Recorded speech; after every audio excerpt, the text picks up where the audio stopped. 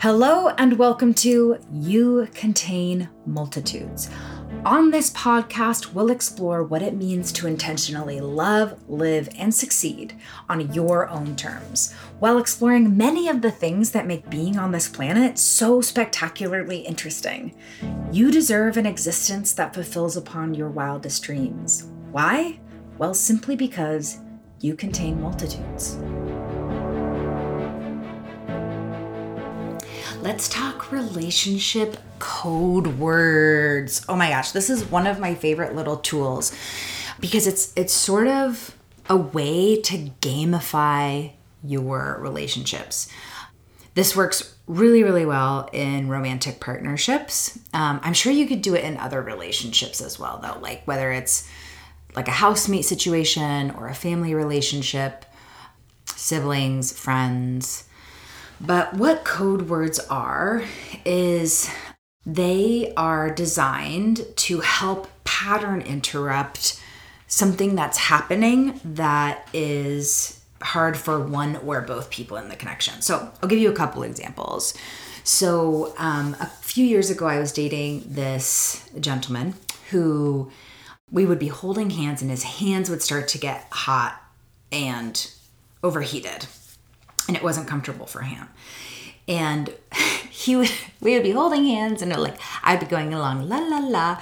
And then he would like shake his hand and untangle from me and just say, I don't want to hold your hand anymore. Or at least that's how it felt. You know, I just felt sort of like discarded.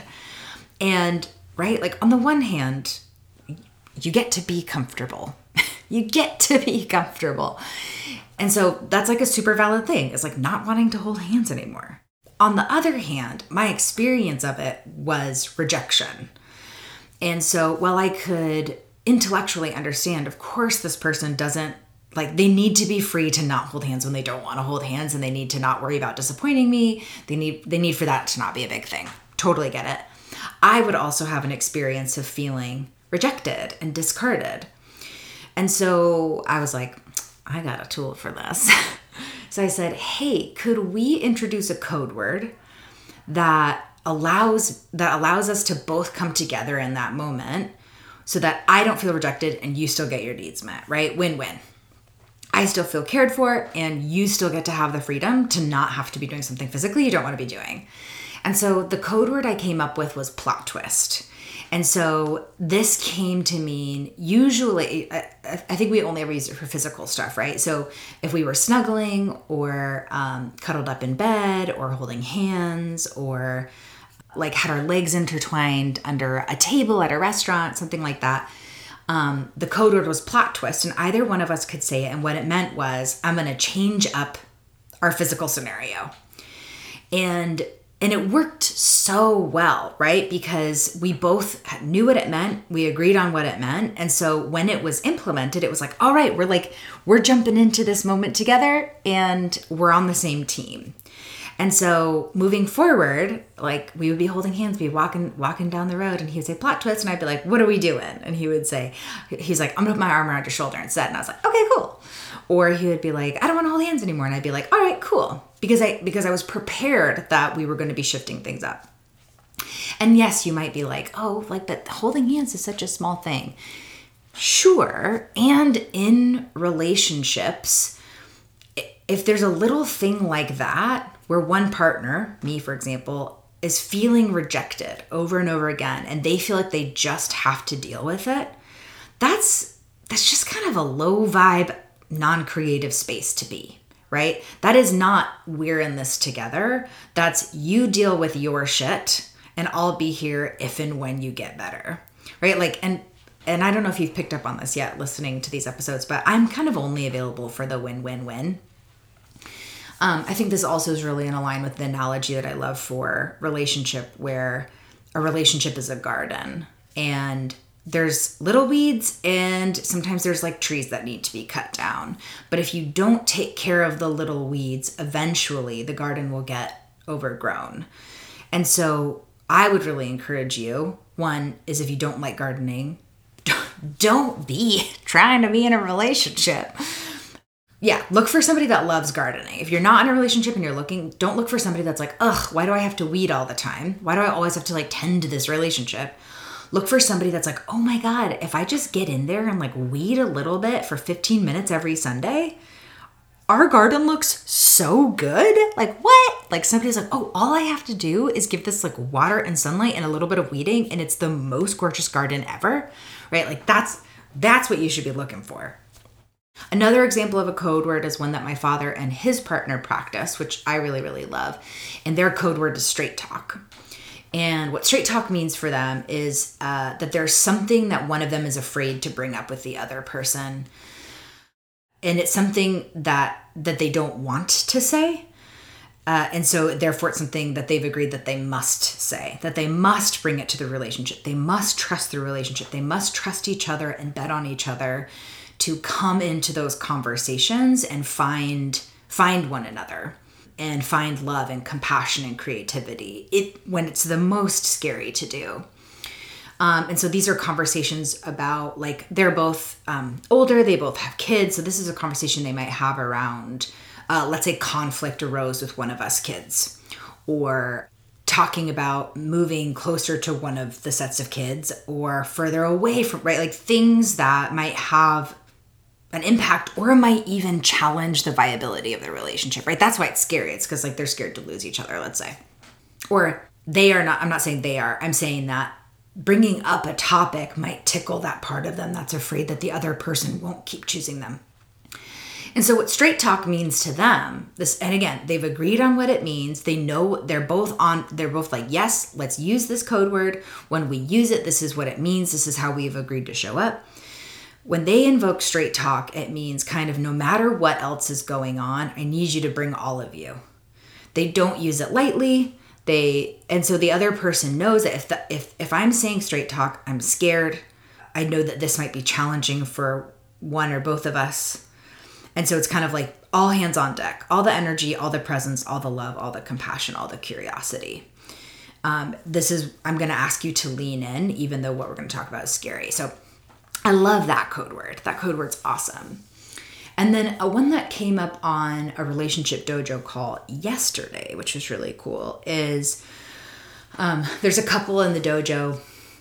And my favorite people to work with are people who love each other, who have either good relationship or a history of a good relationship, but they're noticing things that are not supporting them to grow, or not supporting them to really choose each other like freely and with love, right? Like maybe resentment or frustration or disappointment or hurt, like maybe some ruptures happened, but they are still really wanting to choose each other and are like, and we're hitting the limit of the tools and awarenesses we have. So they came in and they had a conversation that morning about a budget, and they're familiar enough with attachment theory. So there's one person in the couple has identified that they have an avoidant attachment adaptation. And so what someone with an avoidant attachment adaptation will do is they usually need space in order to feel themselves, in order to hear their own thoughts. And that could be energetic space, it could be physical space. Because what someone with an avoidant attachment adaptation experiences when they are, they can feel bombarded or overwhelmed by other people's wants and needs. So in this example, they had a budgetary conversation where one of them wanted to go to an experience that had come up last minute, and she came to him, the person with the avoidant attachment adaptation, and said, hey, I know that this was unplanned for it. So like if it doesn't work for our budget, no problem. But I'm wondering if we can make this work for me to go to this yoga retreat. And he's working on sort of body mapping right now and starting to like learn what his own internal signs and signals and cues are. But basically he was already sort of like close to feeling maxed out. And then she brought this to him, and the unconscious program that came up, the software program that came up was, I don't want to disappoint her. I love her. I don't want to tell her no because I don't want that to turn into conflict. And so he popped out and started, and I love this. It's just like so he starts talking about like economic theories of, trying to get everybody to rent everything and not own anything. And she's sitting there going like, what is happening? And so knowing what I know, I was like, oh, this is him trying to take space. This is him popping out of his body, popping out of the fear of hurting his partner and into this sort of high level thought space, right? Popping into ideas, right? Very non-corporeal, right? He's coming into this idea space instead of being in the moment with his partner. And what was really interesting is as this thing unfolded is that I said, okay, so what would you need in order to feel safe telling your partner no, right? So we can reverse engineer what's going on where he's popping out because he doesn't feel safe. So instead of judging the popping out thing, which is sort of more symptomatic than it is the issue, it's like how we got to map what kind of safety would need to happen. So I asked him and he said, I would need her to reassure me that she wants my truth, that she wants what's true, even if it's a no. And I was like, okay, cool. Great. That's awesome that we know that what would help you say no is if your partner were to reassure you. And it sounds like your partner did reassure you, but it didn't sink in. So let's take one further step back in the reverse engineering. What would need to happen in order for him to hear the reassurance? If you're loving the show, but haven't subscribed yet, what are you waiting for? Hit subscribe so that new episodes are delivered right into your podcast queue. That way, you'll never miss a beat. So what I asked is I said, hey, when you're feeling this pressure, right? These things that you're having to manage, whether it's like work or your part, like just her coming in and asking the question is adding pressure. And eventually, hopefully we'll get to a point where he has enough self-awareness to be like, oh, I'm feeling a lot of pressure. I'm going to go take a walk, kind of like empty out a little bit so that I can be present in this conversation with you. But he hasn't cultivated that level of self-awareness yet. So he was already feeling pressure from other demands of life. And then his partner comes in and adds another ingredient of pressure. And so I asked him, I said, does these things that are pulling on your attention, does it feel like noise in your body? Does it feel energetically noisy in your body? And he was like, oh my God, yes. And I was like, okay, cool. So if you're already feeling noisy in your body, my suspicion is you're probably not going to hear much of anything. No matter how, like what amazing epic communication tools I give your partner that for her to support you. And so we came up with a code word, and the code word was noise check.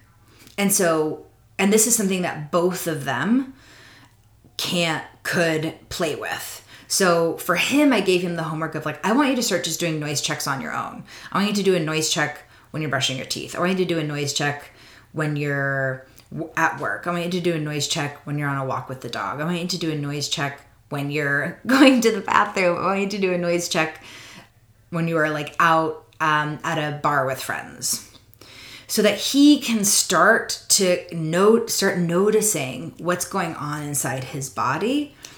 Because right now, if he's not aware of the pressurization that's happening in him, his partner's a little bit damned if she does, damned if she doesn't. And also I said, can she have permission to also noise check you, to say like, hey, noise check there's something I want to talk about, but I want to do a noise check first to make sure that like you're in a space to hear me and have capacity. So on a scale of 1 to 10, where are you at? And it's like, okay, if he's a 9 in his like noisometer, this is not the time to bring up a conversation about like funds that might like historically be triggering, or this is not a time to talk about like what hurt feelings.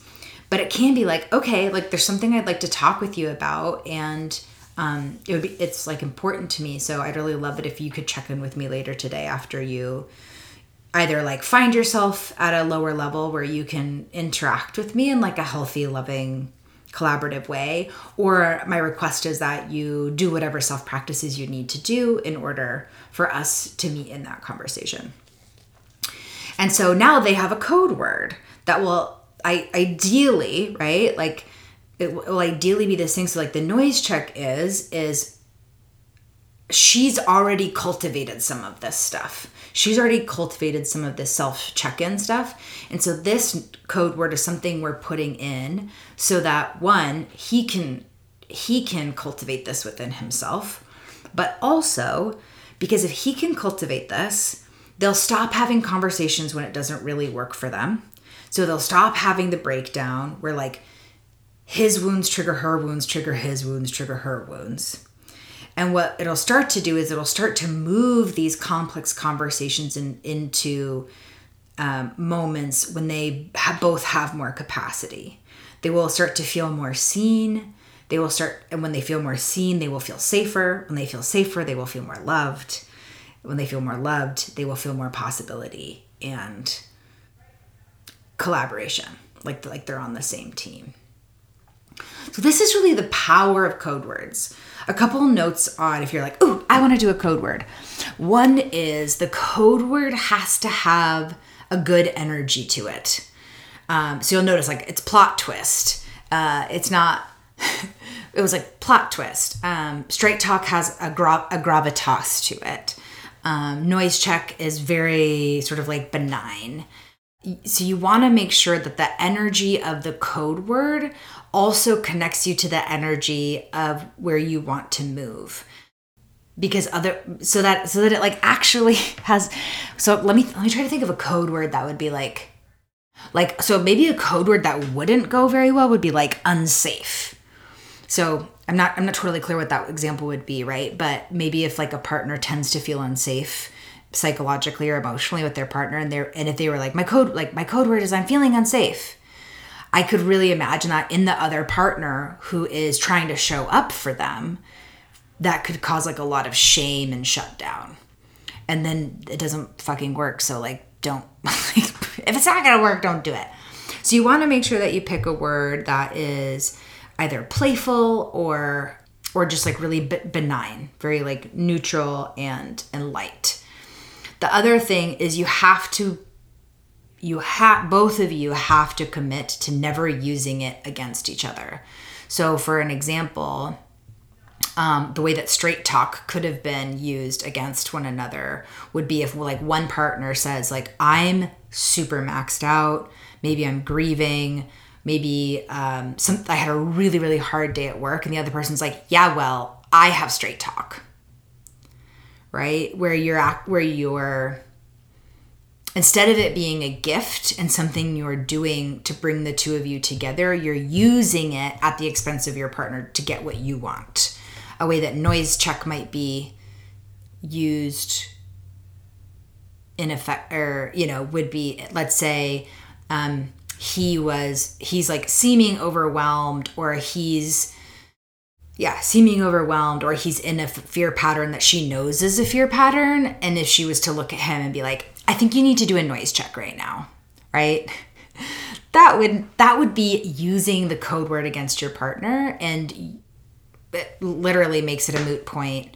It also makes it's gonna have the exact opposite effect. It is going to deepen distrust. It's going to deepen resentment. It's going to dig in on the lack of safety. So please, if you're gonna do this, make sure you're doing it as a gift to connection and a gift to healing and a gift to the relationship, that it's contributive and not punitive. Yeah, because if you do it well, it's such an awesome way to gamify collaboration and pattern interrupting stuff that's probably been corrosive and like not fun for either of you for a while. So those are just like 3 examples of code words, how I love to use them, what's possible. You can do them for tiny things. You can start to do it for really, really big things that might be going on in the relationship. And if you're new to it, I would say like start smaller. I think baby steps in relational growth are huge. I don't think relationship is like if you can start in the shallow end and move to the deep end, I would say do that. It's much gentler in our nervous systems. So if you want to start with something that's much lower stakes. You can get practice. You and your partner can watch each other being responsible with it.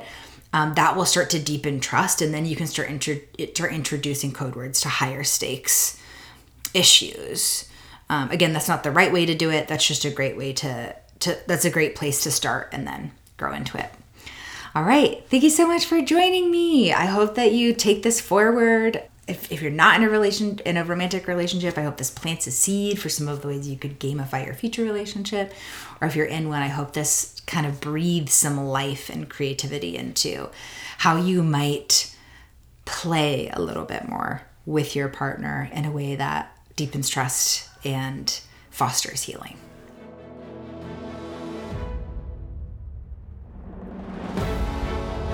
Thank you for tuning in to another amazing episode. If you haven't yet, please take 2 minutes to write a 5-star glowing review.